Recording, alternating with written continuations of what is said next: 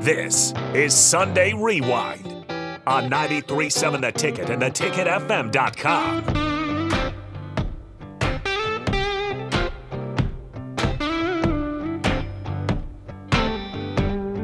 Welcome back to Husker Rewind here on 93.7 The Ticket and theticketfm.com. I'm Mike Melby. That's Tom Stevens. Hello. And I think it is time for the Big Ten Blitz. The Big Ten Blitz. The Big Ten Blitz. The Big Ten Blitz. The Big Ten Blitz. Before I jump into Penn State and Indiana, a quick score update. Nebraska's opened up a 17-point lead in the second half. 51-34 the score. Keisei Tominaga rolled his ankle. There is pictures of the ankle roll on the internet. It is nasty. He came out in a sweatshirt, under his own power, no boot, no crutches. Well, that's good. So that's good. Hopefully, I mean, I'm guessing he's going to miss a game or two, but hopefully it's a speedy recovery because that's a nasty ankle twist. Holy smokes. Penn State survived an upset scare by Indiana yesterday. 33-24 was the final. Drew Aller's first interception of the season late in the game gave Indiana a shot at the upset, but the Hoosiers managed a whopping 4 yards from the Penn State 21. They have to kick a field goal, which tied the game at 24. Aller then redeemed himself just over a minute later when he hit Keandre Lambert-Smith for a 57-yard touchdown. For the game, Aller, 20 of 31 for 210 yards. 3 TDs and that 1 interception. Katron Allen added 81 yards on the ground for the Nittany Lions. Brendan Storsby went 13 of 19 for 269 and 3 scores. He did have a pick for Indiana. So they put up a pretty good fight. Yeah. Next up for Penn State is a trip to Maryland, while Indiana will host Wisconsin. But Tom Allen, we talked about it all last year. I don't know how he survived. I don't either. I don't know how he survives this year. And people say that's not a good job. Well, it's not a bad job because of Big Ten money. You could pay a coach $5-6 million a year. Well, that's a decent one. That's the whole thing. Don't sit there and tell me that any job in the Big Ten is not a good job. Yeah, your athletic department's going to get $70 to $80 million from the Big Ten Conference. Figure out how to make it a good job. Penn State has struggled running the football. The 43 carries, 132, 3.1 average against a decent Indiana team, defense that is. But that's not a good look. 33-24. It feels like a game where they just had a hangover over last week. Northwestern beats Maryland 33-27. The same team that Nebraska beat. Northwestern is now 4-4 after going 1-11 last year. They were without co-offensive coordinator Kevin Sumlin, who was arrested October 22nd for driving under the influence. Brendan Sullivan looked much better on Saturday that he did against Nebraska. He threw for 265, 16 of 23, 2 TDs. He ran for 56. He looked really under control. Yeah, he did. They're much better at home than they are on the road. That is Northwestern, but that's a good win over a decent Maryland team. Yeah, it is. And my little note that I put on this, I said, remember how Matt Rule said last week that Northwestern is not a team that is going to quit or just simply lie down? Well, somebody should have forwarded that message onto Mike Loxley and the Maryland Terrapins. Don't they do that every year? That is Maryland, where they look like, oh, hey, they're going to be good this year, and then nothing. Yeah. In the second half of the year. I don't know. It's so bizarre, but whatever. Yeah, hey, we got them coming to town in 2 weeks. No, we'll take that version of Maryland. Exactly. Michigan State at Minnesota. Michigan State drops their 6th in a row since the firing of Mel Tucker, 27-12 in Minneapolis to the Fighting PJ Flex. Minnesota was without its top 2 running backs, Darius Taylor and Zach Evans. However, Jordan Newman, I filled in quite nicely. Yeah. Thank you very much. 204 yards and a couple of scores on 40 carries. He was a defensive back last year for Minnesota. Yeah, and he'd had 8 carries or something so far this year. And he totes the rock 40 times, 204 yards. Ethan Kaliak-Manis threw for 200 yards, a touchdown, and a pick. I thought Kaliak-Manis was actually going to be a pretty good quarterback, and he's just not really that good of a quarterback. He's okay. Yeah. I mean, by Big Ten West standards, he's actually pretty good. Yeah, he's probably one of the best. But yeah. Next week, Minnesota hosts Illinois and Michigan State, as we are all too ready to get to that game and see if we can get bowl eligible. That's right. Michigan State hosts Nebraska next Saturday. Ohio State over Wisconsin. It was a pretty good game for most of that game. Ohio State improves to 8-0 on the season. They're number 3 in the country. They beat Wisconsin 24-10. Kyle McCord 17-26 for 226, 2 TDs. He also had 2 picks, but Marvin Harrison was fantastic again. He caught 2 TDs for 123 yards. Also, Travion Henderson, it's nice to have that guy back. 24 carries, 162, and a TD. Braylon Allen, he was out due to a leg injury, and so was Chamir Dyke, their wide receiver. So they have a couple of injuries to watch if you're a Wisconsin fan. Braylon Allen didn't have a lot of success anyway, 10 carries for 50 yards. Wisconsin struggled running the football, only 94 yards on the ground, 3.8 per carry. Brendan Locke is decent, but nothing to write home about. Wisconsin is at Indiana this coming week, and Ohio State is at Rutgers. So there you go. This just in from Devaney. Boogie Coleman can get to the hoop. Yeah, I mean, he's got 10 second half points, and all of them are just simply they're kind of reminiscent of a faster paced Sam Griesel getting to the bucket. I can't wait to see. He's one of those guys that I'm most interested in, among most interested in watching. Brink Mass would be in that category. I really want to see what he can do. We already know what Casey. I hope he's okay. Yeah. But I just think if he's what we think he could be, he might change this team. Yeah. Just a long guy, not the most athletic guy, but just really court savvy, has a lot of smarts. Yeah, and like Griesel last year, it would seem like it would take the entire shot clock for him to break a guy down and back him down and get to the rim and get an and one or make a layup. And they just had a couple of highlights that I watched off some of the feeds, and Boogie Coleman just goes about his business, a little half turn this way, changes directions, crossover, spin move, gets himself free, lays it off the glass. Bounces off the back of the rim, front of the rim, side of the rim, goes in. Yeah. And you're just like, okay. Yeah. I mean, granted, you're playing Doan. I get it. But 10 second half points for him. Huskers are up 17. All right. I can't wait to watch him more and see who he compares to from years gone by. So ranking the teams, there are 4 teams from the West now tied at 3-2, all 5-3 as well. Rutgers, Iowa, Michigan, Illinois all had byes in the Big Ten this week.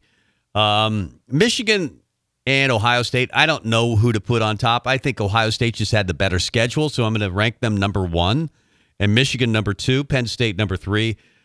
I'm going to go Minnesota number 4, Iowa 5th, and then I've got a bunch of teams kind of there. Wisconsin 6th, maybe Iowa. I'm going to put Wisconsin at 6, and then a bunch of teams kind of there at 7 with Nebraska, Maryland, and Rutgers. I've got Illinois and Northwestern at 8, and then Purdue, Michigan State, and Indiana all tied for last. Yeah, I've got Michigan on top, Ohio State, then Penn State, and then I'll be honest, I've got Rutgers at 4 for the plain fact that they're 6-2 overall. I get it, they're 3-2, like all these other teams they're grouped with. Yeah. But I had them above Iowa, Wisconsin, Nebraska, and Minnesota, who basically they're in the same order I had them last week. Yep. They're all just up one spot, and then I dropped Maryland down to 9th. Otherwise, Illinois, Northwestern, Purdue, Indiana, Michigan State. I mean, in all reality, your top 2 are a coin toss. Penn State is easily number 3, and then 4 through 9 are a coin flip, and 10 through, call it 13, a coin flip, and then Michigan State just is right now not in good shape. I think you're completely justified to put Michigan or put Rutgers at 4 over Minnesota. Minnesota always seems to find a way at the end of the year. But I don't always buy Rutgers, but maybe this is the year that I should. It's been since 2014 that they've been to, they got the COVID year. Yeah, 21 because of Texas Tech or Texas A&M. But they had a 4-8 record that year that they went to a bowl game. So they're a legitimate 6-2 this year. They're a legitimate bowl team this year. And Schiano, I thought he would do it much sooner at Rutgers than he has, but it finally feels like he's got that thing moving in the right direction. It's the top 3, and then you can really rank them any way you want to after that. It's just a very top-heavy league. In fact, I just don't see another team outside of the big 3 that could win a New Year's Day game. right now. Maybe. Well, I'll tell you right now, and I get it. And before we get accused of jumping on bandwagons or Kool-Aid or believing blah, blah, blah, I'm saying right now that Rutgers, Iowa, Wisconsin, Nebraska, Minnesota, Maryland, all of them could win a New Year's Day game if they played. And I heard you were talking with Sam McEwen and Tom Chattel earlier on the Husker Extra Hour. And I will tell you right now that any of those teams could win a New Year's Day game if they played their best game. Yeah, because we that's what McEwen was talking about. It's about matchups. I guess it is. It's a lot about matchups. Bottom line, if Nebraska comes out and doesn't turn the ball over, right, and is able to just be average offensively with that defense not being put in a hole over and over again, I think they could compete with some of the a top 25 team, which is who you're going to face on a New Year's Day bowl. But bottom line is they got to win one to get to 6 to get bowl eligible before they even think about it. And that's going to be the focus this week for Matt Rule is figure out a way to go 1-0 this week. And I like the fact that they don't ever look too far ahead. It's the next rep. It's the next practice. It's, the next, what's next is one of their slogans. And it feels like, I guess I sometimes grade a culture when I see players acting more like the coaches. And they really have embraced the what's next, win the rep, win this week, go 1-0, that type of thing mentality. And it feels like, maybe because they're winning. That's a big part of it. I mean, if they were saying all these things and not winning, it wouldn't really matter. But they're winning on top of it. And I think that they see that the process really works. Well, and go back 5 years. We didn't hear a whole lot of different things from Scott Frost and his staff. They just failed to win the games. Yeah. And the thing that always struck me as odd, there were a lot of things that struck me as odd, but one thing that stood out to this day still does is Scott Frost basically saying his team just needs a break. And I'm like, good teams make their own breaks, man. Yeah. Like you need somebody on the other team when to he said that, I was like, oh, to no, just you didn't drop just say the ball. That. Yeah. Did you ever see Matt Rule saying that? If Matt Rule ever said that, he'd probably say, you know what? If I've got that mentality, I shouldn't be coaching football. Yeah. Yeah, I love the comment that he made a couple of weeks ago. Like, Coach, I mean, I think I'm just thinking too much. And he was like, stop. Just stop. Go play. This is ridiculous. I'm tired of this mentality. This try not to lose mentality. And he's really good at getting his message across because you're hearing it a lot from the players, repeating the message over and over. From the NFL, might have the upset of the year if it happens. The Denver Broncos over the Kansas City Chiefs, 21-9 right now. Yeah, Mahomes is playing with the flu. I know that. And this is in the fourth quarter. 2 minutes left to go. So they're going to win. Yeah. That's crazy. The Denver Broncos, who got 70 rung up on them by the Miami Dolphins just a few weeks ago, are going to beat I thought, the best team in the league, the Kansas City Chiefs. So you never know. It's the NFL. Week to week it changes, but hands down, week in, week out, the 49ers, man, are just so scary. Although they're getting beat in the fourth quarter, and they're going to get beat again. Really? For 3 weeks in a row, the Bengals are going to beat the 49ers. They're up 31-17 with 19 seconds left to go in the fourth. You know what's so funny? After the way the Bengals started this year, they were 0-2 again and maybe even 0-3, but they were not playing well. There was people in Cincinnati calling for Zach Taylor's head. Yeah. And I'm like... They do this every year. I think it gets frustrating. It's like, why can't you start 2-0 instead of 0-2 every year? You might want to, try that. But they seem to do it and then come back from it with no problems. The Ravens might be the best team in the league. I mean, Lamar is playing really good football, and they're beating the Cardinals, who aren't great. But 31-15 with 2 minutes left to go in the fourth quarter there. The Vikings, they win today. It was a pillow fight with the Packers, 24-10, but they very well could have lost Kirk Cousins for the rest of the year. We'll see what comes. It looked like an ankle originally, but now maybe an Achilles. And that's a long-term thing. He went down under his own power. He was not contacted when he went down, and those are sometimes the worst. Yeah. Dolphins, no problem over the Patriots, 31-17. Jets beat the Giants in overtime, 13-10. Nice. Jaguars 20-10 over the Steelers. You had the Titans beating the Falcons. You had the Panthers over the Texans. Saints beat the Colts. It was the Eagles over the Commanders. DP is not happy. 38-31. Seattle over the Browns. It was the Bengals, as I mentioned, beating the 49ers. The Bears and Chargers tonight. Bills and Buccaneers was played on Thursday, 24-18. Bills win that one. Trey Palmer had 3 catches for 22 yards. Do you have him on your fantasy team? I do, actually. I haven't played him yet, but I've got him on the fantasy team. I noticed you didn't mention my Cowboys.